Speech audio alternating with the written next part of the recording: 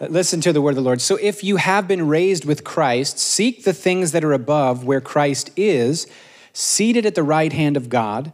Set your minds on things that are above, not on things that are on the earth, for you have died, and your life is hidden with Christ in God. When Christ, who is your life, is revealed, then you will also be revealed with him in glory. It's all recap, right? Verse 5, put to death, therefore, whatever in you is earthly, fornication, impurity, passion, evil desires, and greed, which is idolatry. On account of these, the wrath of God is coming on those who are disobedient. These are the ways that you also once followed when you were living that life, but now you must get rid of all such things. This is the word of the Lord. So we're up to verse 5 of Colossians chapter 3. How in the world long have I been in Colossians? Has it been like a couple years? If you asked me to emotionally estimate, I'd be like 2 years. Okay? I titled this one 5 for Fighting, which by the chuckle, it sounds like somebody understands that's a Canadian band that's named after their love of hockey, because 5 for fighting is the penalty you get for fighting. You get 5 minutes in the... Okay. But this is 5 vices that we are to put to death now that we've been raised with Christ. So quick recap, right? Jesus has taken on everything. He has become God. He is God become one with us, one of us, and he becomes everything we are so that everything we are can be redeemed. He became as we are so that we could become as he is. And that everything he became is redeemed. And if he wouldn't become it, it wouldn't be redeemed. So he was 100% so committed to you, so in love with you, so in pursuit of you. God's value that he places on your life is so extreme that he paid every single cost, leaving heaven behind and leaving worship behind and leaving a place where everyone did his will and adored him to come to a place where no one likes him oftentimes. His own people don't recognize him. In fact, they reject him, and he takes the form of a servant. And instead of imposing his will on humanity, he demonstrates what love looks like in a fallen, sinful, selfish, evil world. In love, to rescue you and I from our selfish sinfulness, to bring us back home and make us beloved sons and daughters who are forgiven and clean and made right and who have everything we need to belong to him as the dearly beloved. You with me? It's a giant love story. It's actually the story that every other story that's good, that speaks to our soul, is an echo of. It's the story. It's the gospel. The love story. So Paul says, now that you've been raised up with Christ and the real you is hidden, it's invisible. And if you want to find the real you, you don't look within yourself to find the real you, you look to Jesus. You have to get to know the invisible God to know who you are. And if you walk by faith, your life will make visible the invisible realities that are the truth. The way that things are is not real. This is just the way they became. The world, the real world, is unreal. No, I'm not going to do it. I'm not going to talk about the Matrix. We're going to stay here. It's just too low-hanging Hollywood fruit. No, don't encourage that. You got to. So put whatever is earthly in you to death. And then he says, that's a whole side topic. Like when I grew up, whenever I heard the phrase worldly, it's like it seemed to me that Christians thought that anything worldly was, if it's fun, then it must be worldly, right? So can Christians go to the theater? No. Can Christians have joy? No. And then like the old adage was, sex is dirty, save it for someone you love. That's a joke, people. That's a joke. Jesus invented it. Romance is his idea. Lovemaking is his idea, right? But there's a broken, false understanding of what is worldly that identifies enjoying your life in the physical world as worldliness, and that's not what the Bible means at all. The God of the Bible is the God who celebrates the material blessings of the world and richly blesses his people with material things to enjoy. To enjoy. How we receive those things is what worldliness is about. Do we receive them in a way that increases our joy and gratitude to him? Or do we worship them instead of him? Do we disorder our relationship to what he has made? So worldliness doesn't mean enjoying your life. Christians are supposed to be the happiest people on the planet, right? Hebrews 1 says, God has anointed you, Jesus, with the oil of joy more than all of your brothers. So Jesus is the happiest person who's ever lived. Are you with me? Jesus is the smartest person who's ever lived. Are you with me? And if you don't think so, you'll follow somebody else instead of him. Jesus is the most blessed man who's ever lived. Are you with me? And if you don't think so, you'll follow them instead of him. In fact, the church has not understood that Jesus is the smartest, happiest person who's ever lived. So we've tried to use him to get heaven later while following other people we thought had a better idea about how to live now. Are you with me? But if you're convinced he's not only your Savior, but the smartest and happiest person who's ever lived, and that his way of teaching is the deep explanation into the most important matters of life, then suddenly you'll hang on his every word. And you won't just say, well, I've been baptized, I believe the right things, I'll get heaven later, now let's get on with trying to figure out how to make myself happy based on what I think. I'd say that's how most Christians live. Instead, you'll hang out in Matthew, Mark, Luke, and John, trying to understand how he thought so that you'll understand how he related to the Father so that you can get in on the mystery that drove him in life. A few years ago, the Lord said to me, you'll never look like I look until you learn to see like I see. Does that make sense? So Paul says, now that the real you is the you in Christ, not the you your parents have named, not the you your story has named, not the you that the tragic circumstances and battle around your life. That's not who you are. Your life story can't tell you who you are anymore. If you've accepted Jesus, the story about Jesus and what his story means gets to name you now. Not what has happened, not what you've done, not what they did to you, not what you did wrong. That doesn't get to name you anymore. If you're in Christ, your life is defined, your identity is defined. The truth about you is not what happened to you in life or what you've done. The truth about you is what his life speaks over you. And the essence of receiving him is to trade stories with him so that the invisible God that we worship, if your heart trades places with him, then it says your real life is hid with Christ in God. You don't see him right now with your eyes, but you see him by faith. And by faith, you receive what he says about you, and you live from the invisible toward the visible. You don't live from the visible toward the other way around. A lot of people try that. They figure out that if life is going hard, God must not be blessing them. And they have problems with God. They let life reveal what they think then God is like instead of letting Jesus reveal what God is like decisively. If when you do that, then you got a broken world that's still under the conditions of sin and death. And then when life breaks down, because it will, because life is something like unbearable suffering mixed with blessings.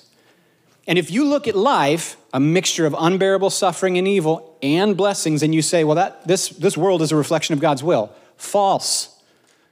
This world is a reflection. It has some echoes of God's will left in it, but this is a world in which God's will is rarely done. Amen. So Jesus shows up, and God's will in his life is done for a change. So Paul says, now the real you is hid with Christ in God, and if you want to discover the real you, you have to get to know Jesus. You can't know the Father without getting to know Jesus, and you can't get to know you without getting to know Jesus. So stop pursuing you. Stop trying to get yourself actualized. Stop letting self be the king of your life. Make Jesus Lord, follow Jesus, seek Jesus, study Jesus, understand Jesus, hear Jesus' voice, walk in his word, walk in his ways, pursue the things. This is how he starts the chapter. Seek the things that are above where Christ is. Seek to know him, understand him, hear his voice, walk in his ways, cooperate with his spirit, know his Father. And as that happens, you become the real you. You start to manifest the truth he already saw in your life, which was the reason he went to the cross, because he didn't die for garbage. He died for a treasure. He didn't die for what you. If all you are is a dirty, rotten sinner, why would he die?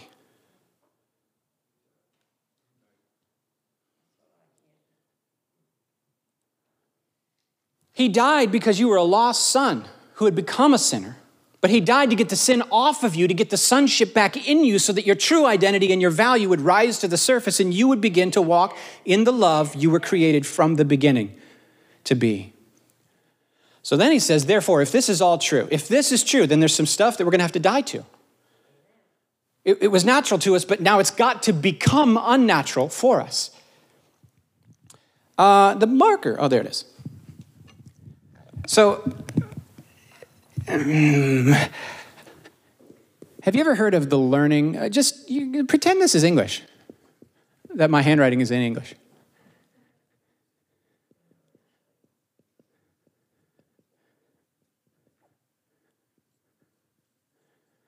In the learning cycle, oh, that's a U. It just feels like when I'm this excited that my handwriting degenerates.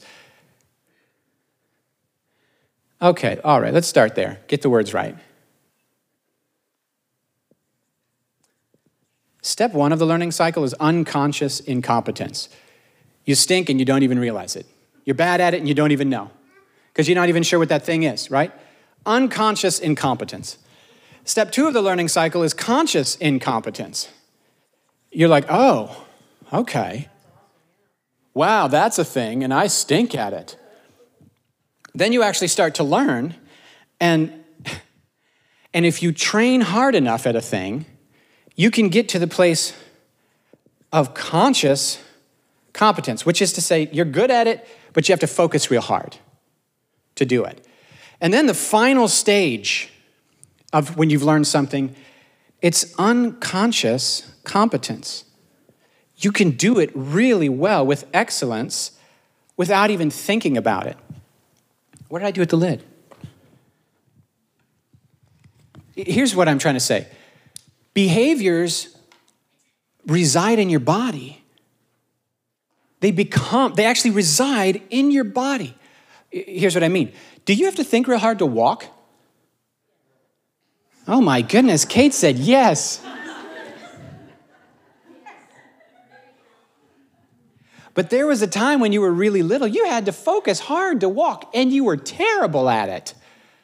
It was tragic at the beginning. You were like, I'm gonna crawl, okay? That's how this is gonna go.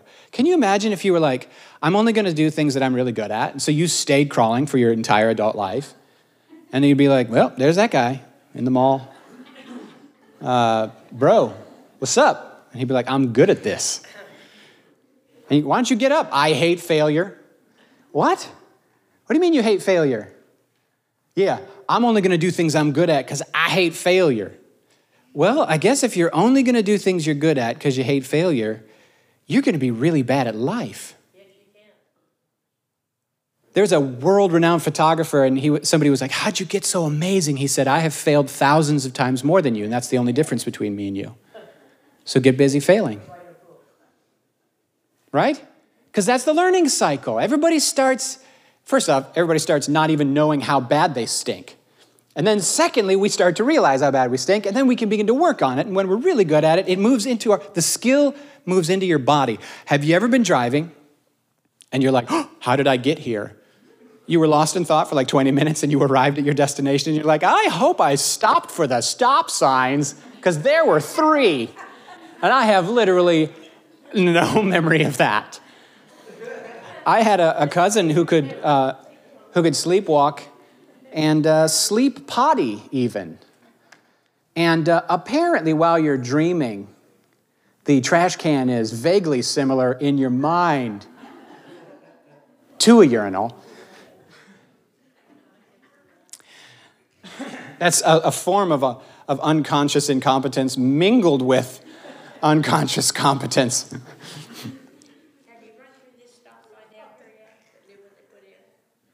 Oh, I actually like it. Do you know how many times the Hearns Pond Road, one with the railroad and every time a car would come up, I would be like, is he stopping? Is he stopping? Is he stopping? Is he stopping? So I must be aging, that I'm happy about more stop signs. Okay. All right, what's my point? Paul says, put to death the stuff that's in your members that's earthly. And I go, oh, I know exactly what he's talking about. We've all been schooled, we've all been homeschooled in the wrong home. You know what I'm talking about? Every single one of us once belonged to not God's kingdom, but the other kingdom. And we've been trained in this world a lot of destructive behaviors that seemed like a good idea at the beginning, right? And now we have to totally retrain. We have to totally be retrained. And some of these patterns live in our body. Here's what I mean. When I say something mean and angry without even thinking through, what's that all about? Or am I the only one who does that? I bash my bald head into an open cupboard door in the kitchen, and before I even think through a response, I growl like an animal.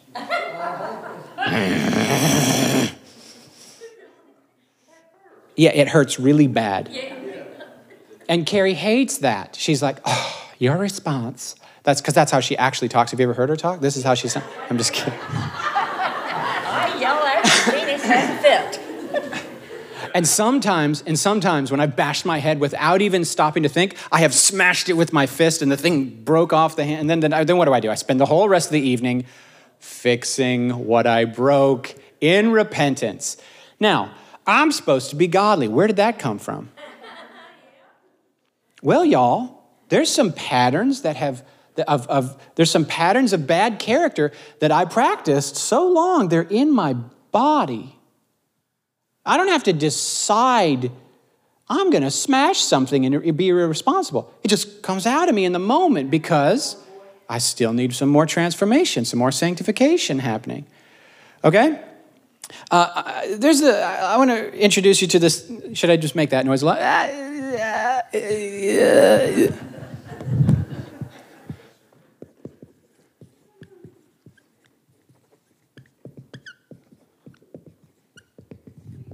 You know, it's my school. We can talk about what we want. Just kidding. The Super Mario principle, can you imagine if every time you played the game, who has grew up playing Super Mario Brothers on the original 8-bit Nintendo? Come on now. Now, if I said who here has finished the game?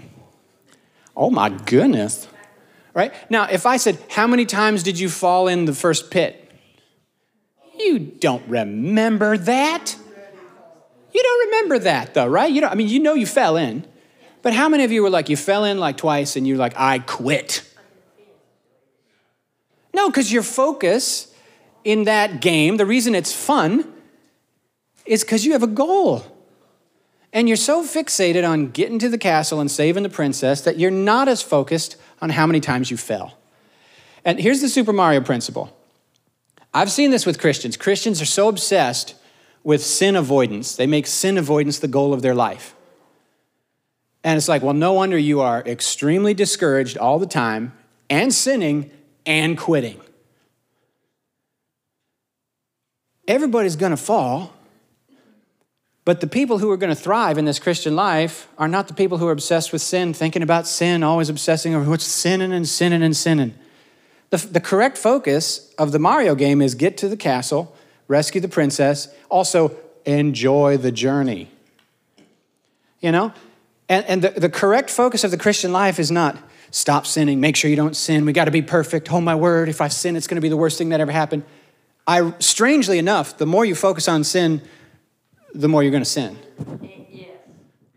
Paul has that brilliant insight that when you live under law, it actually provokes sin in you. But when you live under grace, which is you're living in relationship with a God of love who is face-to-face, smile, because you know what changes you, right, guys? What changes you in the Christian life? Is it you trying harder?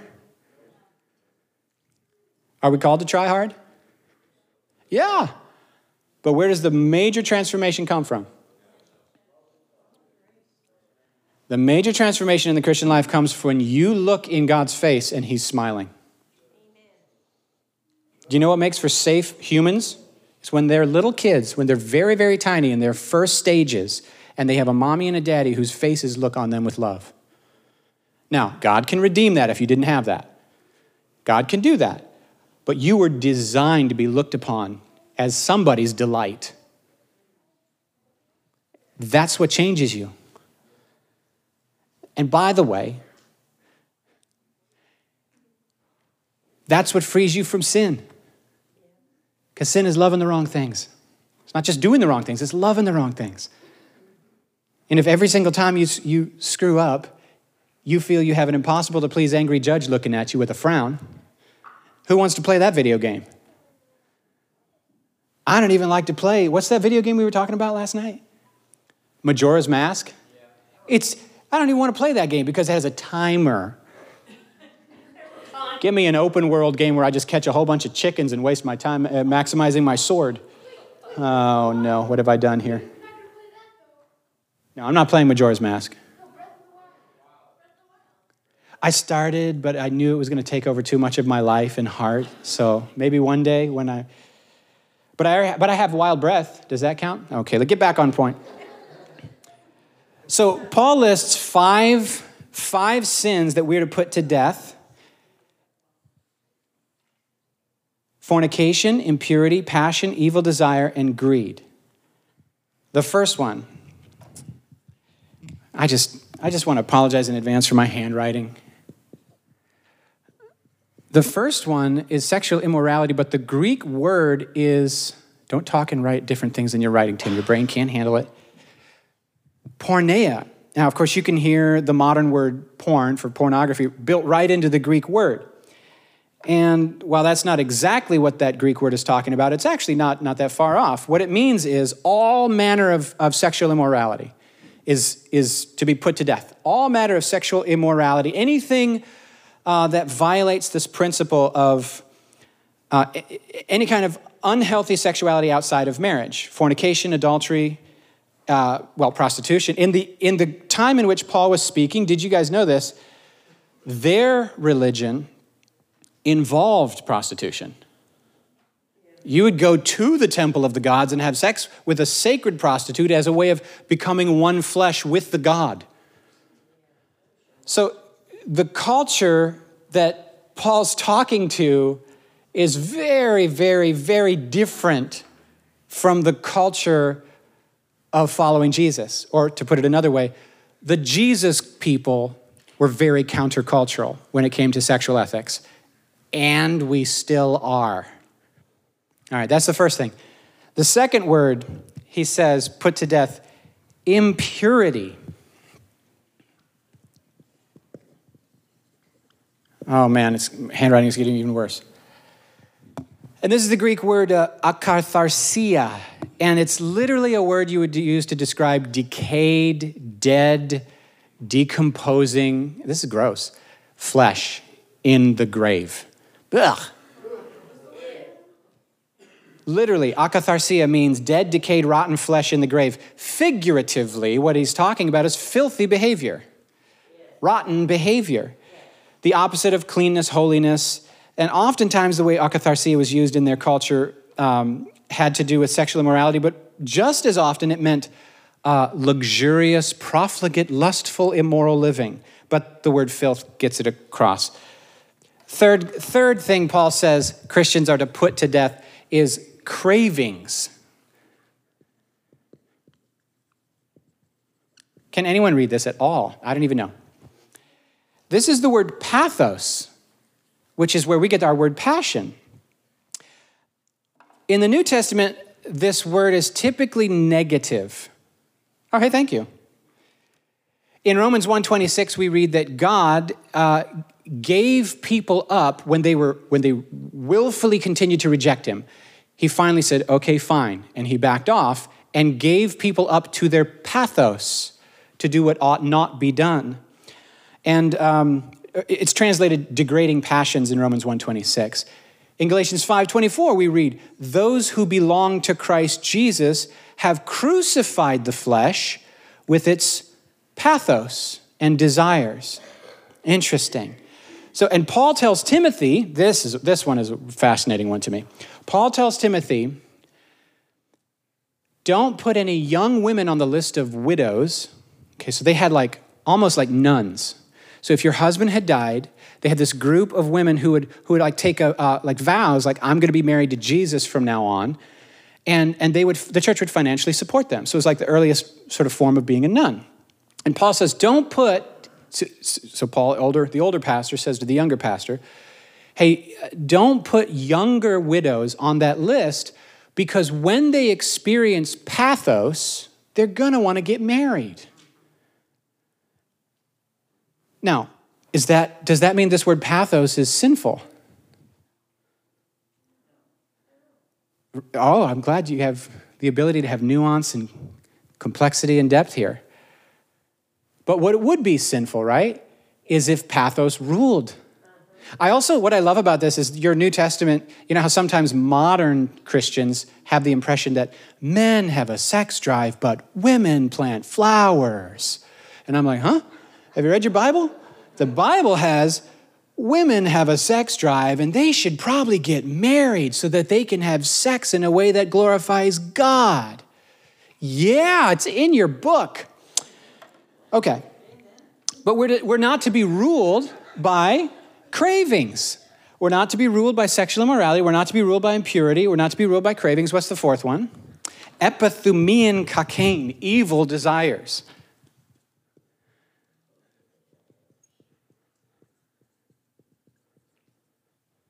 Evil desires, epithumean kakein, yearnings, cravings, lusts, desires are epithume. Now, epithume is used all over the New Testament in ways that are not even sinful. Like Jesus, when he says, I have eagerly desired to eat this Passover meal with you. That's epithumein. That's this word. But this has the modifier kakein, which means crooked. Kakos would be straight, like an arrow plumb. But kakein would be crooked, shifty. So kakein epithumein would be destructive desires or evil desires or injurious desires, or maybe you would just say crooked desires. When you talk about lust, immediately Christians go, we're talking about sex. That's what it is. That's the only thing Christians lust after. But Paul says, actually, like this word, a good translation of this is evil lusts. Only a small percentage of it is sexual.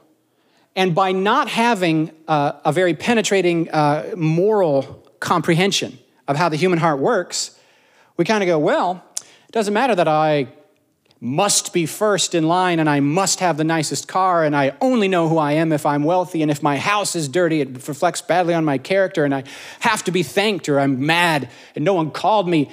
Do you understand all the lusts happening in that heart? Lust to be important, lust to be seen, lust to be somebody, lust for food. How about that one? Lust for food, lust for status, lust for reputation. Oh, my word. You know how many parents resent their children for ruining their reputation?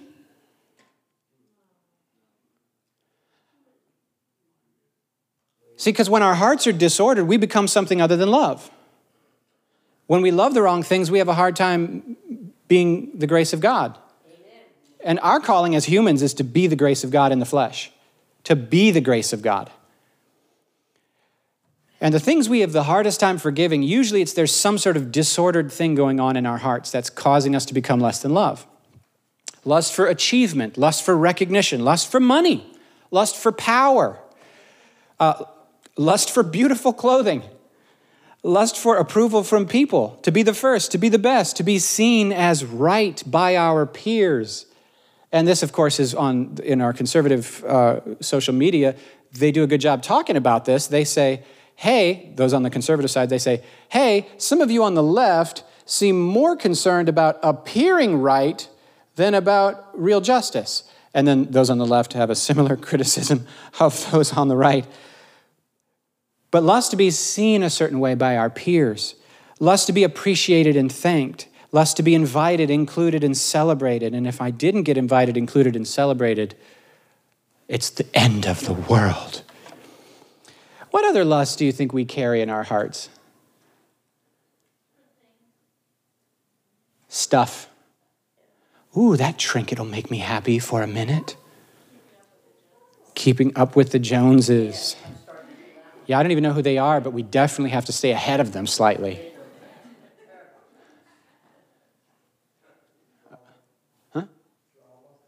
Lust for drama. Why, though? But you're right. But why, though? It's getting a little boring in here. Better make some bad choices and get something to talk about. You know? Better show up with a new tattoo on my face right in front of Grandma. Right there. 2021 Delaware State Fair tattoo right across my forehead. No regrets on that one. So if destructive evil desires are bad, does that mean desires are bad? I heard a preacher who I really love say desire is the problem.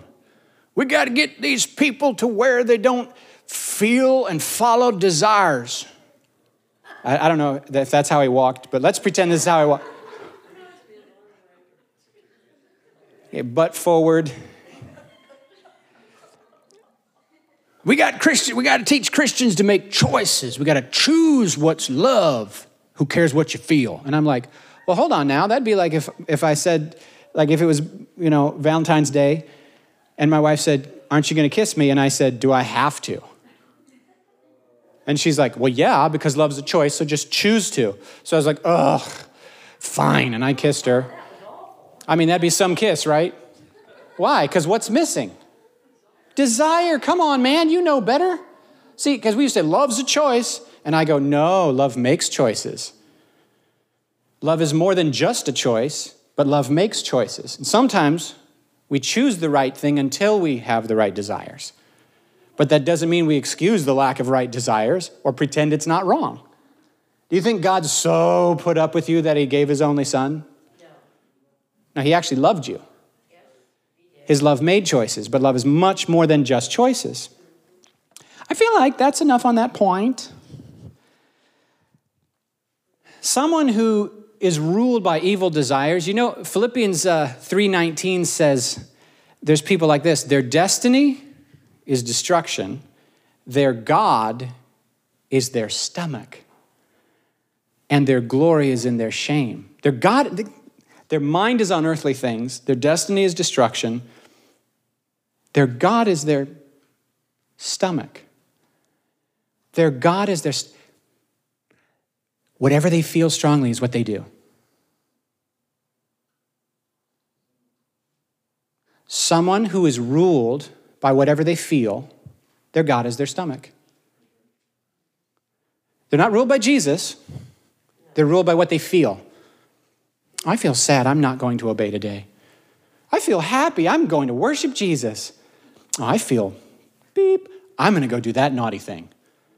So you go into revival. They stir up the right feelings, and you thrive, and you seem to be religious for a minute. Well, then you get out of that environment. You don't feel it anymore. I know, somebody's fault, but I'm just going to do what I feel. Your God is your stomach. If you're ruled by your desires, your God is your stomach. It's a lack of maturity. Actually, it's a disordered self. In Christ, the self is meant to be turned upright again. Outside of Christ, it says our spirit is dead, and we're ruled by our body and our soul. But in Christ, our spirit is in union with God. We come to life, and now we're to be led by our spirit. So our body and soul still matter. Our body and soul still matter, guys, but we're not to be ruled by our body and soul. We're to be led by the Spirit. By the Spirit, we're to put to death the misdeeds of the flesh. And if we do that, Romans 8 says we are the children of God. So the self is actually turned right side up again. And our loves and our affections are beginning to be ordered correctly so that we can love. How are we tracking? I have one more.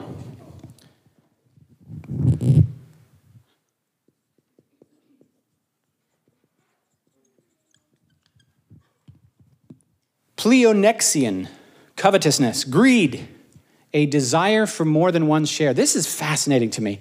When John the Baptist came announcing that the one who was coming soon, Jesus, is just about to get here, so we got to get ready.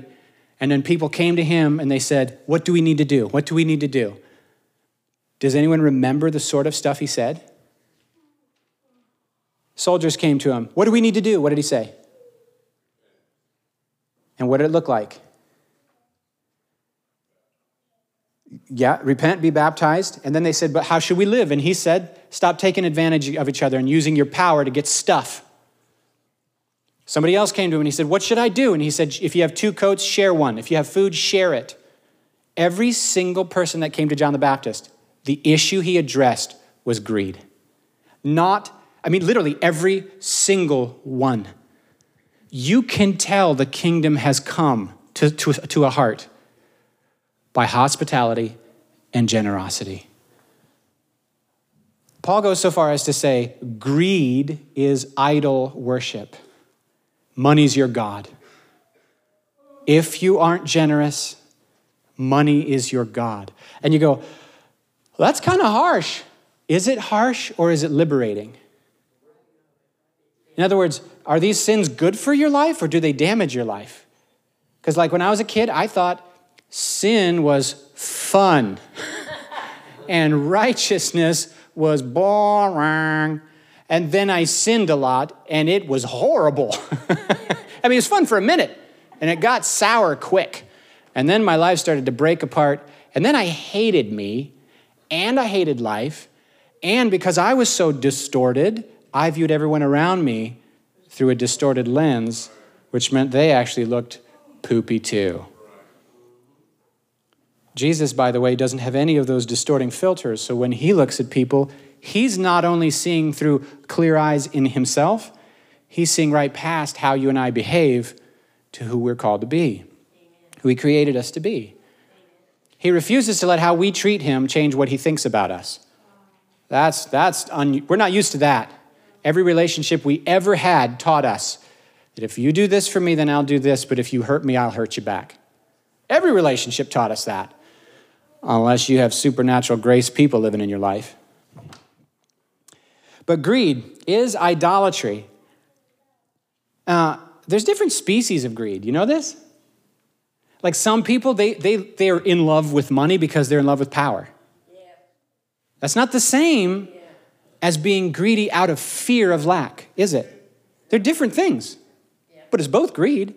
And I just gave 2 examples. There's probably dozens of examples of different species of greed, just like there's different species of pride. The fear-based one, I think, we have a little more simple. It's like, oh, well, you grew up poor and you made an inner vow that said, I will never make my children live through what my parents made me live through. You ever seen people like that? Yeah. They're working 3 jobs, make sure that the kids have everything they need, except, by the way, quality time with dad. Where you at, bro? That's right. I'm paying the bills. Yeah, well, just pay less bills and be home for a minute. Then I get to know you a little, but okay. Well, when you go on with what you said about trying to keep up with the Joneses, when you think that you have to live in a certain house and you have to have a new car every 2 years and you have to have a certain level, the next thing you know, now you run it, right? I had a friend in high school and he said, my mom said that if I ask girls out on a date and they won't go out with me, I should just lower my standards. And I was like, Josh, are you serious right now? He goes, no, I'm just totally kidding. But sometimes we don't have time to give God what God deserves because our other areas of life are disordered. Does that make sense? Yes. Our actual whole lives are connected things. Every little change you make in one area is attached to every other area of your life. One of the little counseling things that I figured out that was so powerful is we're not looking to change everything in our life all at once. We're looking to make the little change that can make a difference. And sometimes just a little change that makes a little difference over time makes a huge difference. A huge difference. Like, for example, When you feel like your life is terrible, instead of saying out loud, I hate my life, and then cussing and throwing things, just hold your tongue.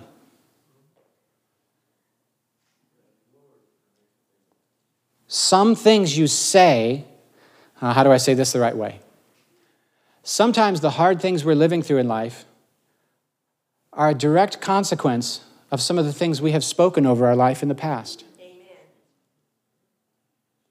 I'm not even talking about some sort of name it and claim it thing. Yeah. I'm talking about things that get formed inside of us. Yeah. That's right. I have more stuff, but we'll talk about it later. For example, disciplines of engagement and disciplines of abstinence and how these things work in real life.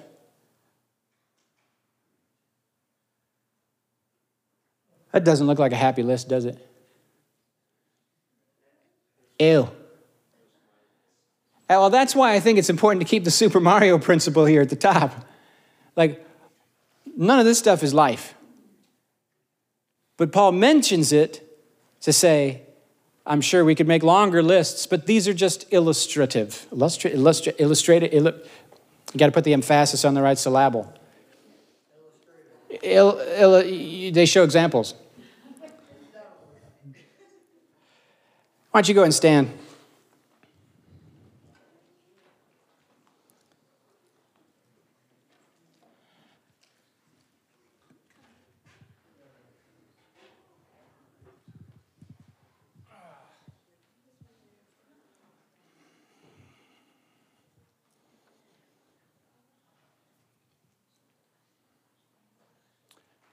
All right, so I'm just going to pray, and I'm going to invite the Lord to begin to move among us.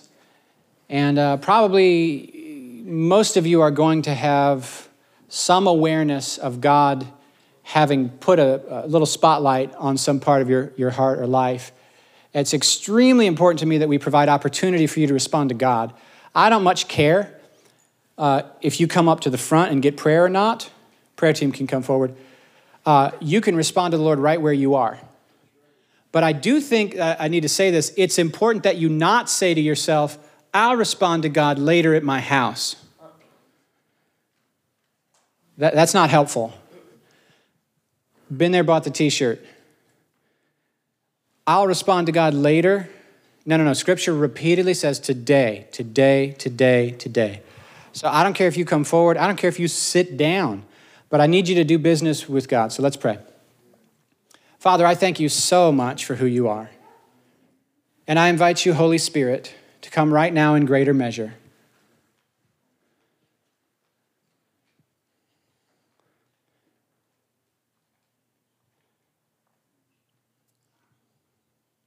Come right now in greater measure, God. If when we were talking about all the kinds of sexual immorality, you resonated with that and you said, I want free of that, respond to God right now in your heart and say, help me, Jesus. Just respond, just surrender to him. I give you this area. I know there is freedom, even though I haven't seen it yet. Right where you are, just respond to him.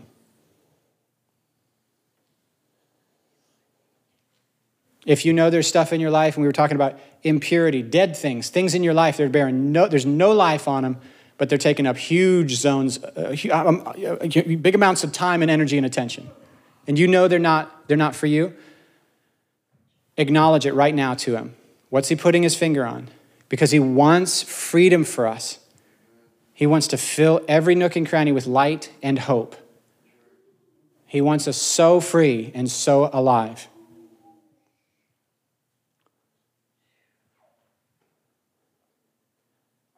The cravings and evil desires and need to be first. If you resonated with any of that, of thinking of times and nobody called you on the phone and nobody gave you recognition for services done and you just felt excluded and you stewed on it in a way that was not helpful, acknowledge that and invite him into the root. Say, love me, Father. You be for me what those people never could. You be for me, Father, what those people never could. And this thing of trusting in money, maybe you don't relate to the idea of just wanting all the money in the world, but maybe you relate to the idea of fear of lack. Maybe you relate to the idea of living with a sense of dread, not having enough. Say it to him. Say, God, I trust you. God, I want you to be where I put my hope. Say it to him. Say it to him. And right now, I would just put it this way. If you feel the Holy Spirit drawing you up to the front to receive prayer, just come quickly. Come now. Don't delay. Don't look around the room. Don't outsmart yourself. Just come up right now. And I'm going to turn this mic over to Linda, and I'm going to start wandering around and praying for people. I encourage you to pray for somebody before you leave the room. Thanks so much, guys. Thanks so much. While we were sitting here and Tim was talking, Rusty and I have lived every one of these. We brought it into our marriage. We lived with it in our marriage. We were born again and baptized, and we were still dealing with this, you guys. And you know, I think that the reason that we got free was we were willing to put aside the shame and the pride that came along with that and the fear of people finding out. And we let people pray for us. And we opened up to people, and we had to put that fear and that pride and that shame away. We've shared things before. Rusty and I both struggled with sexual immorality differently. I'm just telling you, we're on the other side of it, and we're free. So we can talk about it now. We don't have any shame. We don't have any fear. We don't have any pride about it. We just know we're free. And so we will share with you. If you're struggling, don't walk out that door, because the struggle's just going to get worse. But you can be free today. You can come up here and get prayer, or you can just raise your hand and somebody will pray for you.